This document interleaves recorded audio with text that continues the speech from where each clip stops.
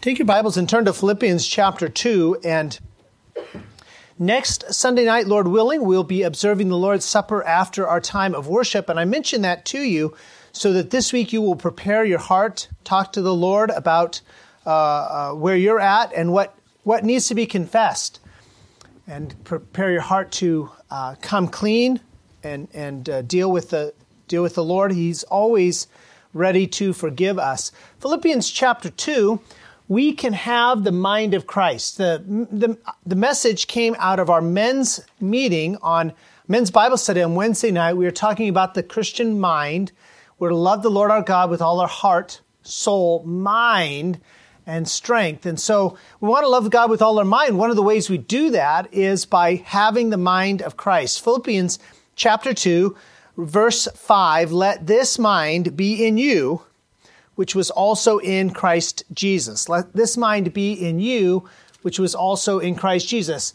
1 Corinthians 2:16 tells us that we have the mind of Christ.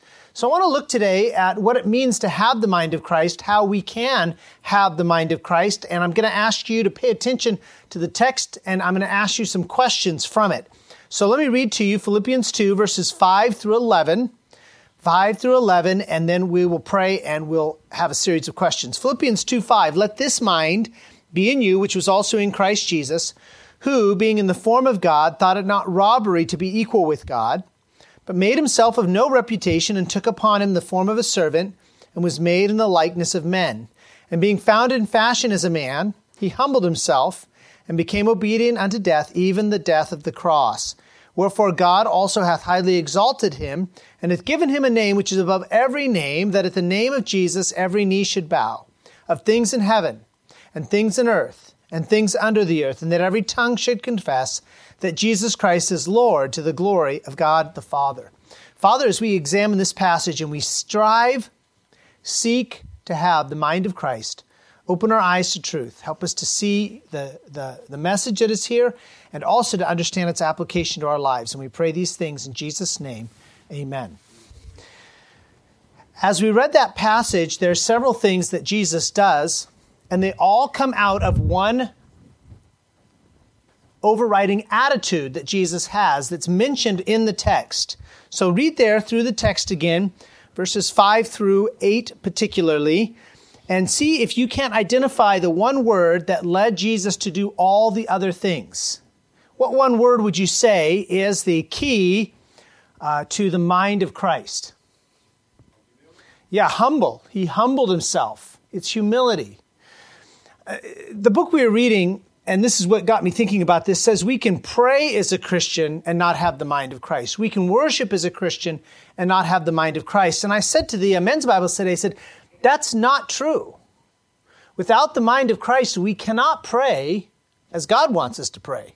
Now, we can pray, but often it's very selfish prayers, isn't it? God, here's what I want. God, here's the things that trouble me. God, this person's bothering me, make them go away, right? God, I'm out of money, give me more, right? All these things, we can pray, but if we want to pray according to God's will, we need the mind of Christ. I don't think we can worship effectively without the mind of Christ.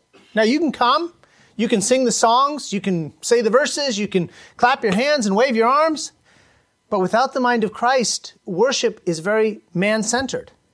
That's why you'll notice a lot of people might say to you, well, you know, I'm looking for a church that I enjoy, right? I want a church where I like the music. I told you about the lady. I'm looking for a church where I like the coffee.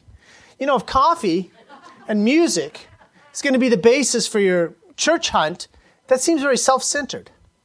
I want a church where the truth is preached so that I'm changed. That's what I want.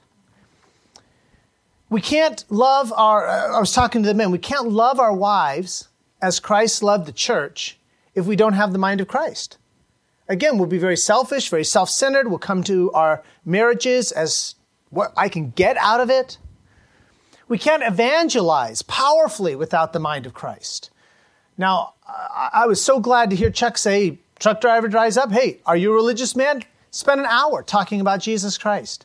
Let's be bold in our willingness to identify with Jesus Christ and let God take those conversations where they will But we can't evangelize powerfully without the mind of Christ. We can't live the victorious Christian life without the mind of Christ.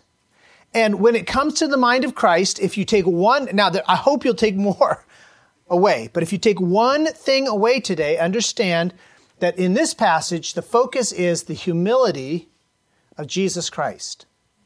Now, what are some ways, from the passage again, what are some ways that he showed his humility, that he humbled himself? Let's see if we can find the first one, which is in verse really 6 and 7.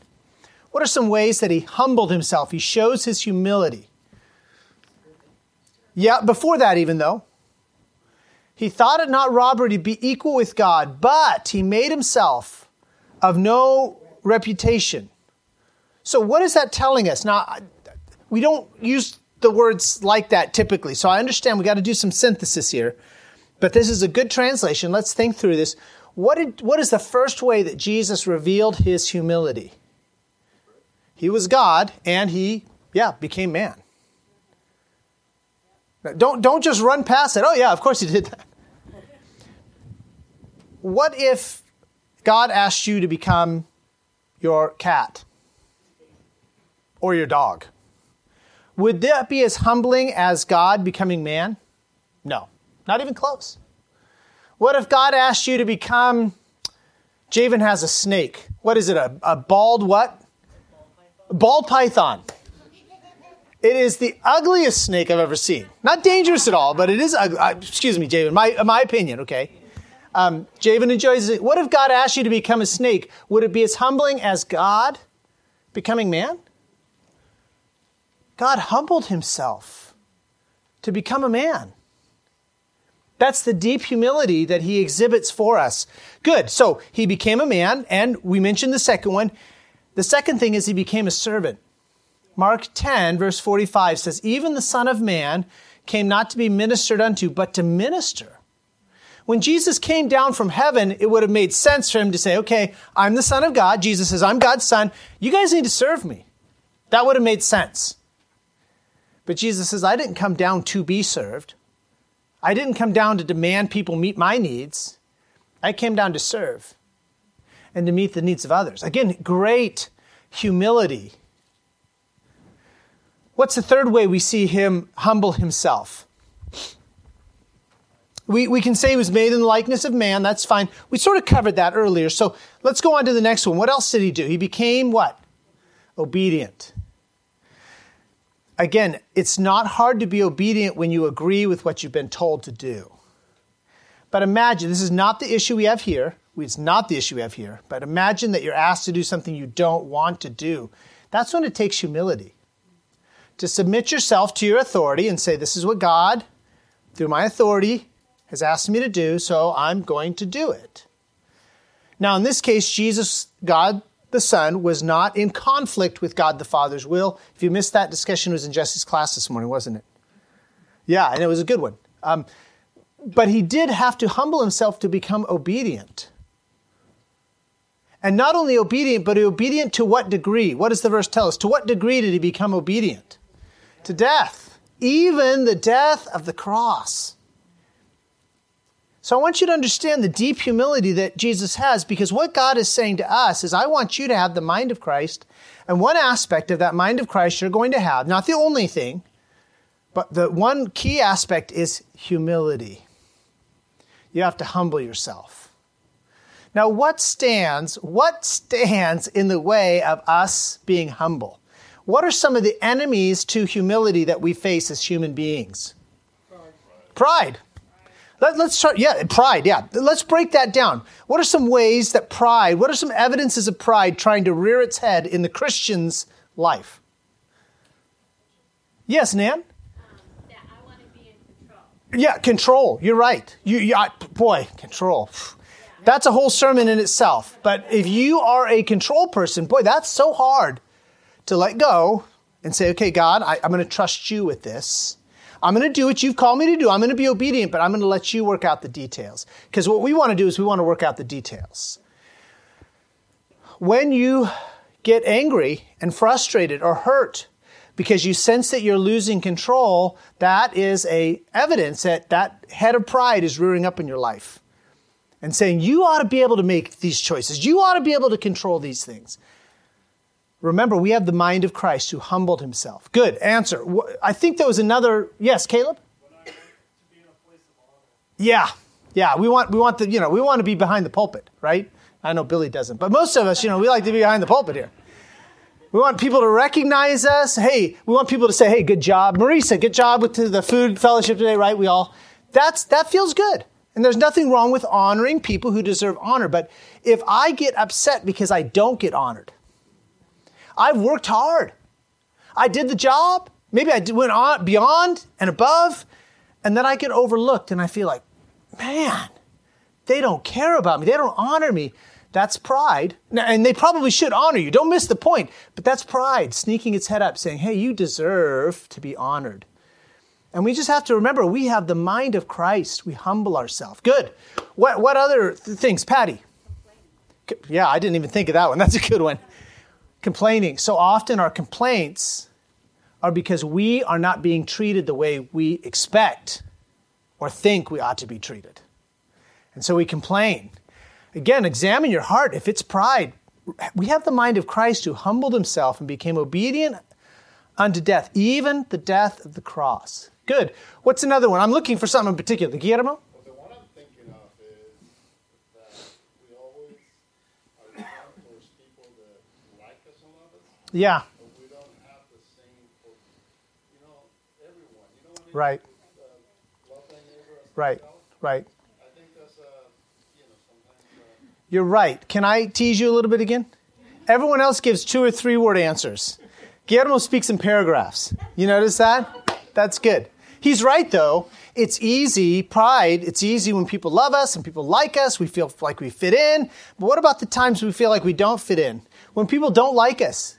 We've just shared the gospel with someone and they're glaring at us. Okay, fine. We got to be careful that we're loving everyone, regardless of their status, regardless of whether they like us or not, regardless of whether we see them as friends or enemies. We're even called to love our enemies.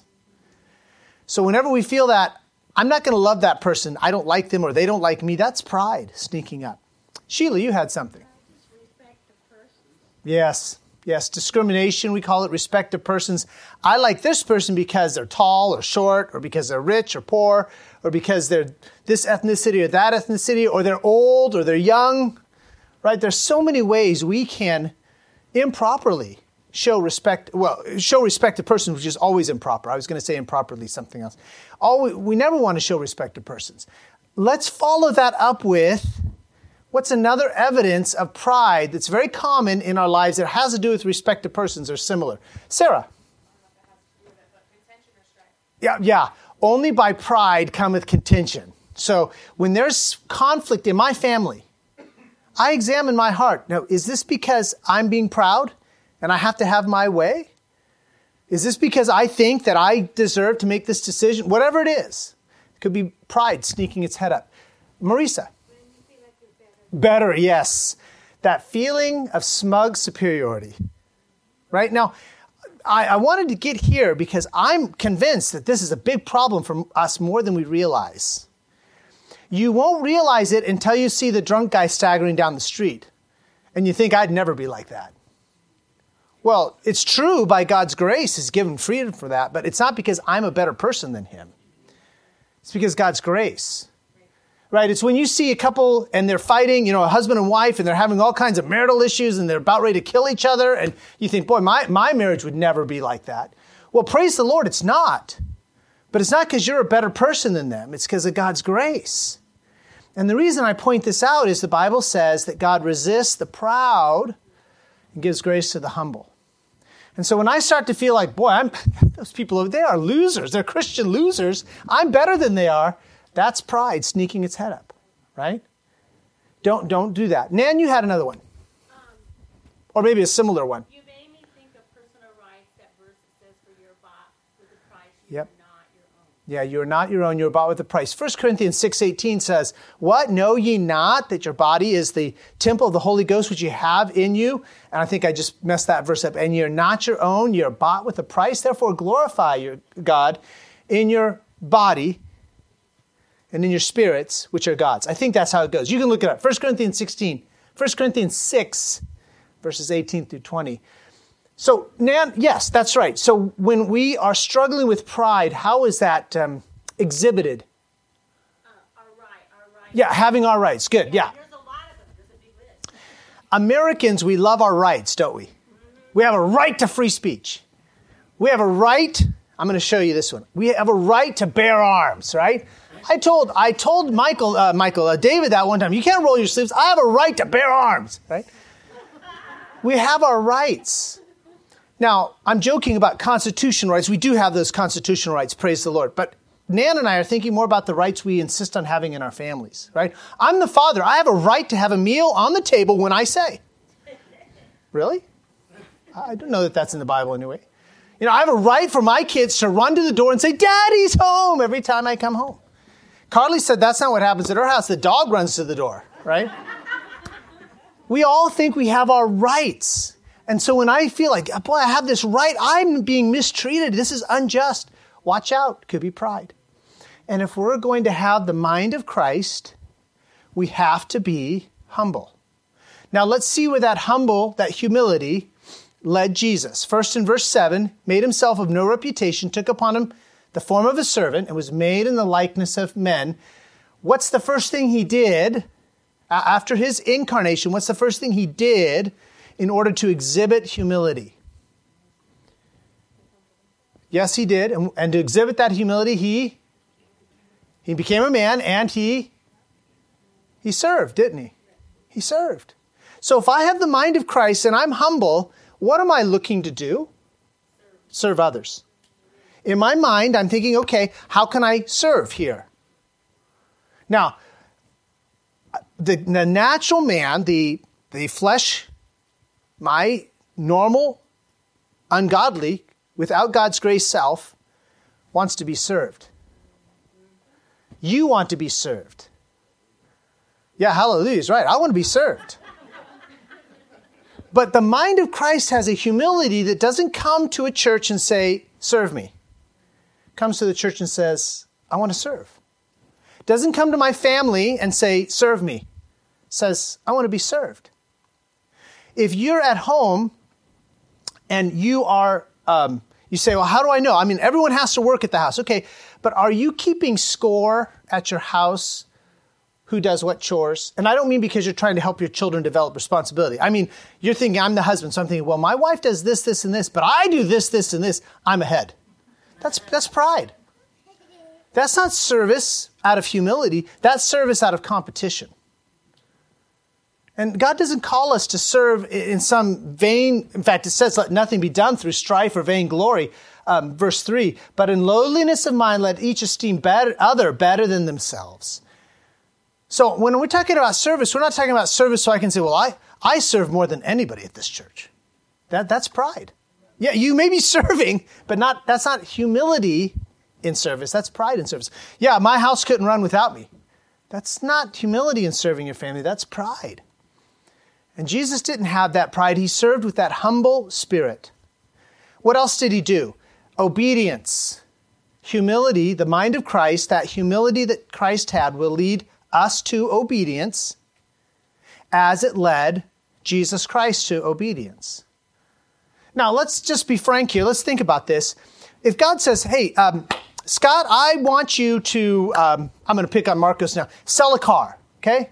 I think that car's worth a lot of money. I can't get a good value on that car, right? I'm not going to sell that car. I've got a better idea. What have I just said to God?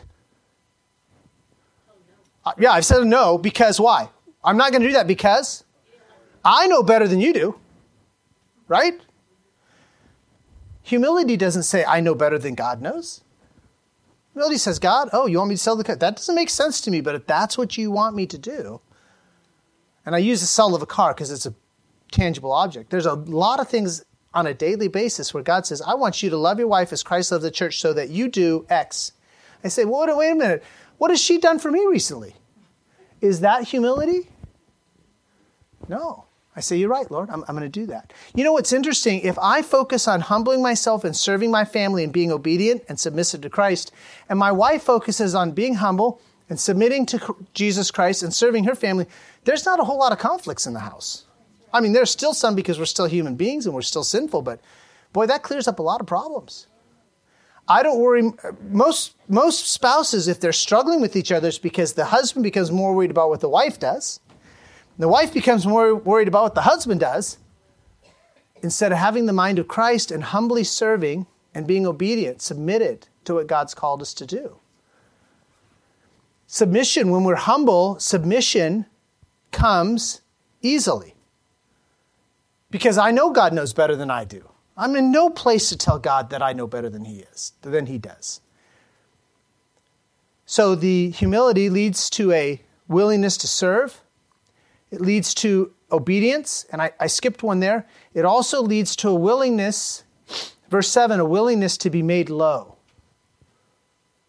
Now, in Jesus' case, it was to leave the glories of heaven and come down and be born as a man and experience the indignities of earth. Frankly, that was what it means for Jesus.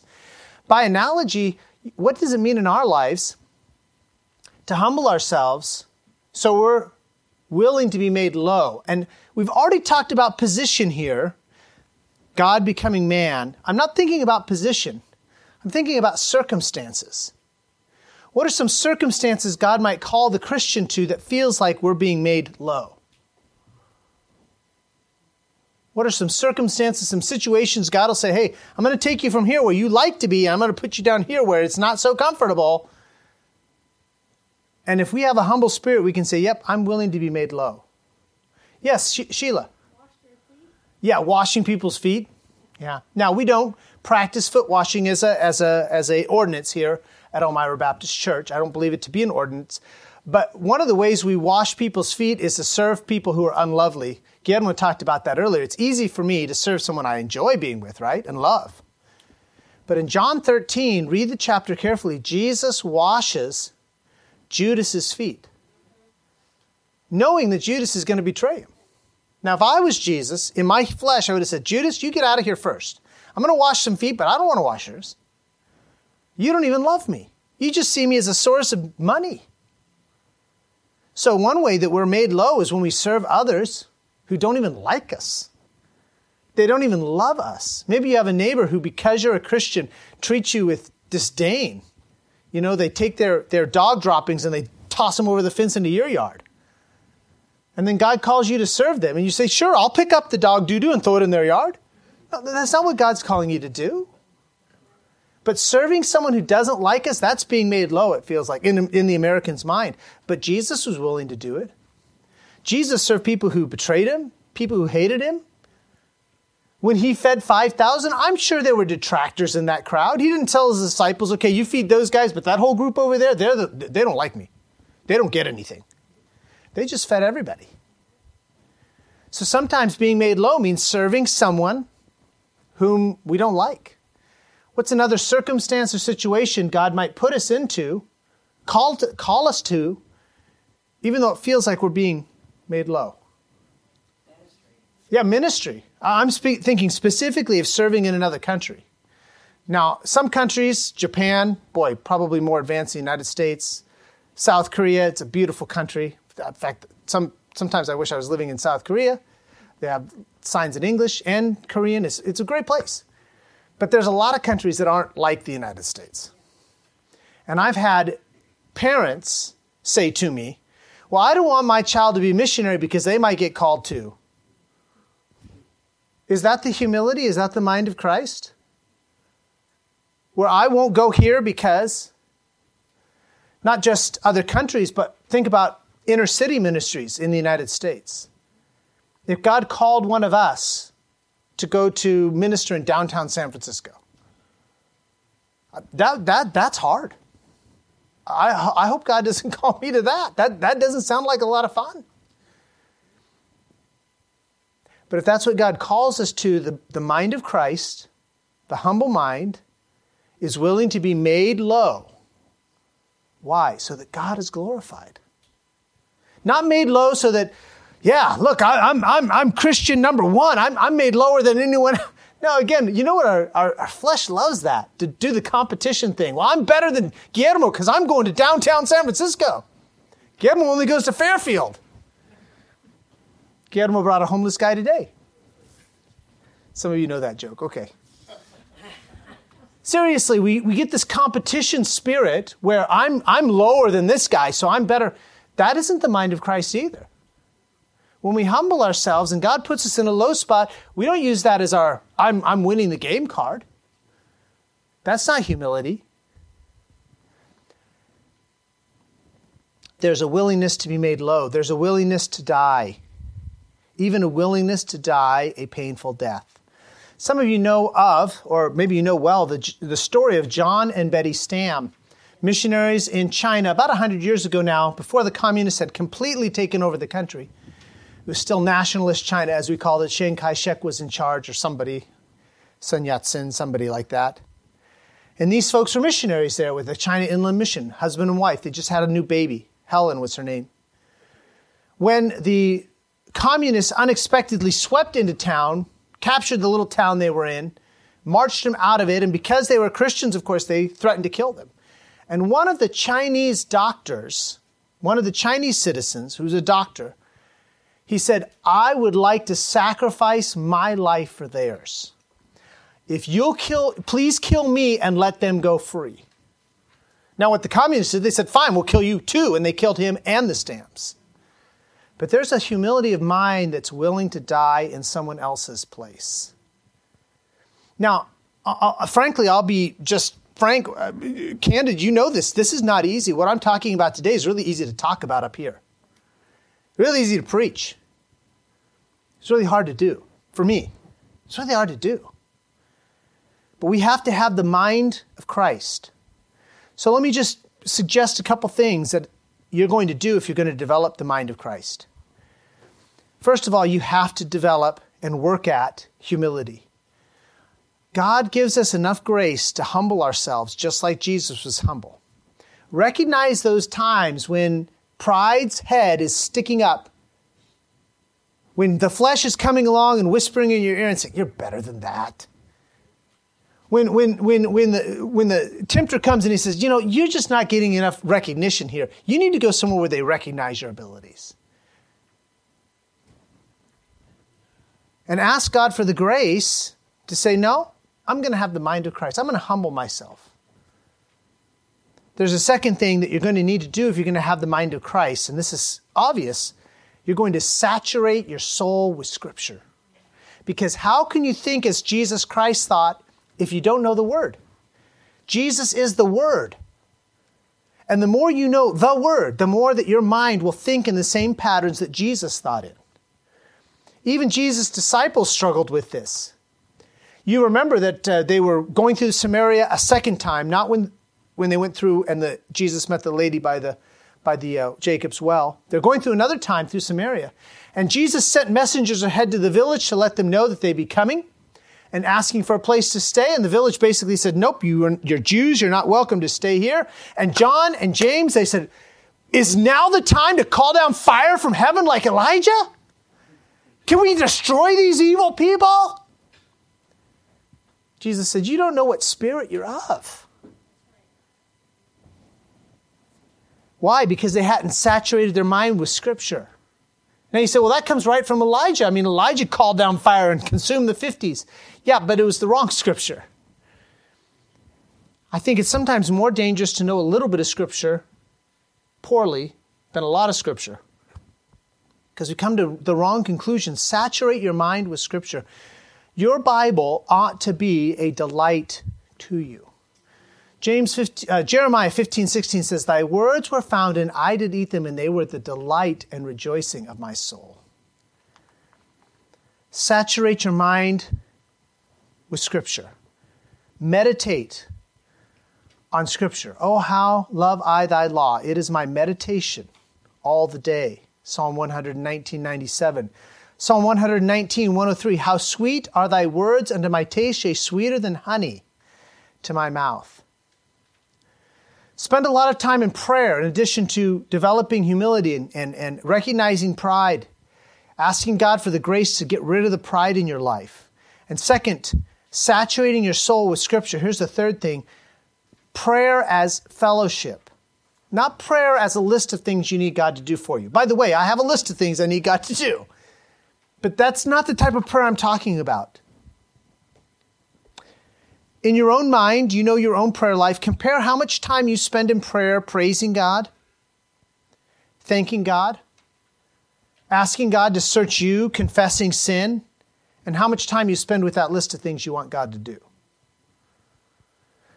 Again, there's going to be things you need God to do. I'm not saying don't pray for those things, but we ought to spend a lot of time just thanking Him for His goodness and praising Him for who He is and asking Him to work on me and God, cleanse me and search me. And oh yeah, you're right. I did say that the other day and that was harsh. Forgive me. And I did think that and that was hateful and forgive me. We need to spend more time over here and less time just telling God what we want. That's prayer as fellowship. That's how we develop the mind of Christ, because you know what He does? He starts to change the way our mind thinks. Sometimes I wonder at people, you hear them, a Christian will say something and you'll think, how can they think that way? Well, if you spend most of your time watching television, watching movies, listening to the world's entertainment, reading the world's books, yeah, that's the way you're going to think. That's the patterns you put into your mind. That's the patterns that are going to come out of your mind. If you spend a lot of your time in God's Word and prayer, expecting Him to change you, you're going to find that that's what comes out. Prayer not only concentrated prayer, but that instant prayer. When there's a problem that we weren't anticipating, we say, okay, God help me with this. I've got 15 seconds to make a decision here. I need wisdom. There's an injury or there's an illness that comes up suddenly. God, would you help me in this case to be calm and to be patient? And whatever your needs are, yes, tell God your needs, but have that spirit, that attitude that immediately goes to God when there's a problem. Because a lot of times problems crop up. I don't have the mind of Christ until I ask for it. I don't mean by that God withholds it from me. I mean, I have to think, okay, God, I need your help here because I'm not thinking right. I'll tell myself here, coming to church this morning, I was not thinking right. My wife was in the car with me. She's probably thinking, this guy's going to preach in a few hours? He better spend some time in prayer. I said, Lord, I took some time later. I said, Lord, I need your help. I know this is not the attitude you want me to have. Claim God's promise. 1 Corinthians 2:16, we have the mind of Christ. That's what God says. Here in Philippians, let this mind be in you, which was also in Christ Jesus. Develop the mind of Christ. Young people, develop the mind of Christ. Don't wait until you're adults. Figure, I'll be, when I get to be an adult. When I get to be Billy's age. No, don't do that. Develop the mind of Christ. The earlier you begin to develop the mind of Christ, the more concrete it is in your mind. The less you're led astray by false thinking that you develop over the years. If you're a fella, if you're a lady, develop the mind of Christ. Seek humility. Ask for God's grace to be humble. Saturate your mind with Scripture. Prayer as fellowship, both concentrated prayer, instant prayer as fellowship.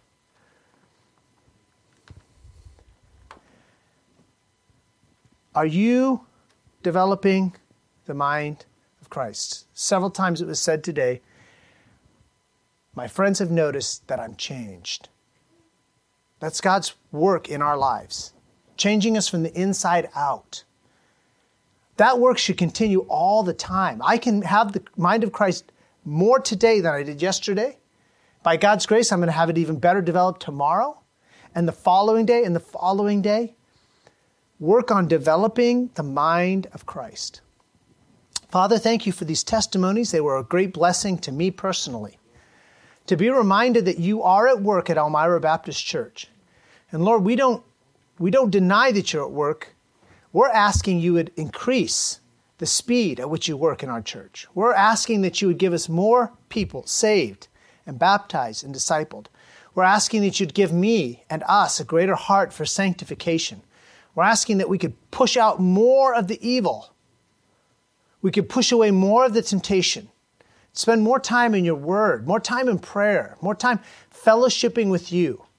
Father, alert us instantly when that evil pride pokes its head up, trying to claim that we're being treated unjustly, or we're better than other people, or we don't deserve this, or we have our rights. So many different ways that this evil pride pops up in our lives. Help us to recognize it instantly and claim your grace to put pride down and have the humble mind of Christ, to be willing to serve, willing to be made low, willing to be obedient, even unto death. Father, we want to see you more glorified in our lives, in our families, in our church, in our community, in our state, in our nation. So we pray for that. We ask, Lord, that you would do this. Exalt yourself. And we pray these things in Jesus' name. Amen.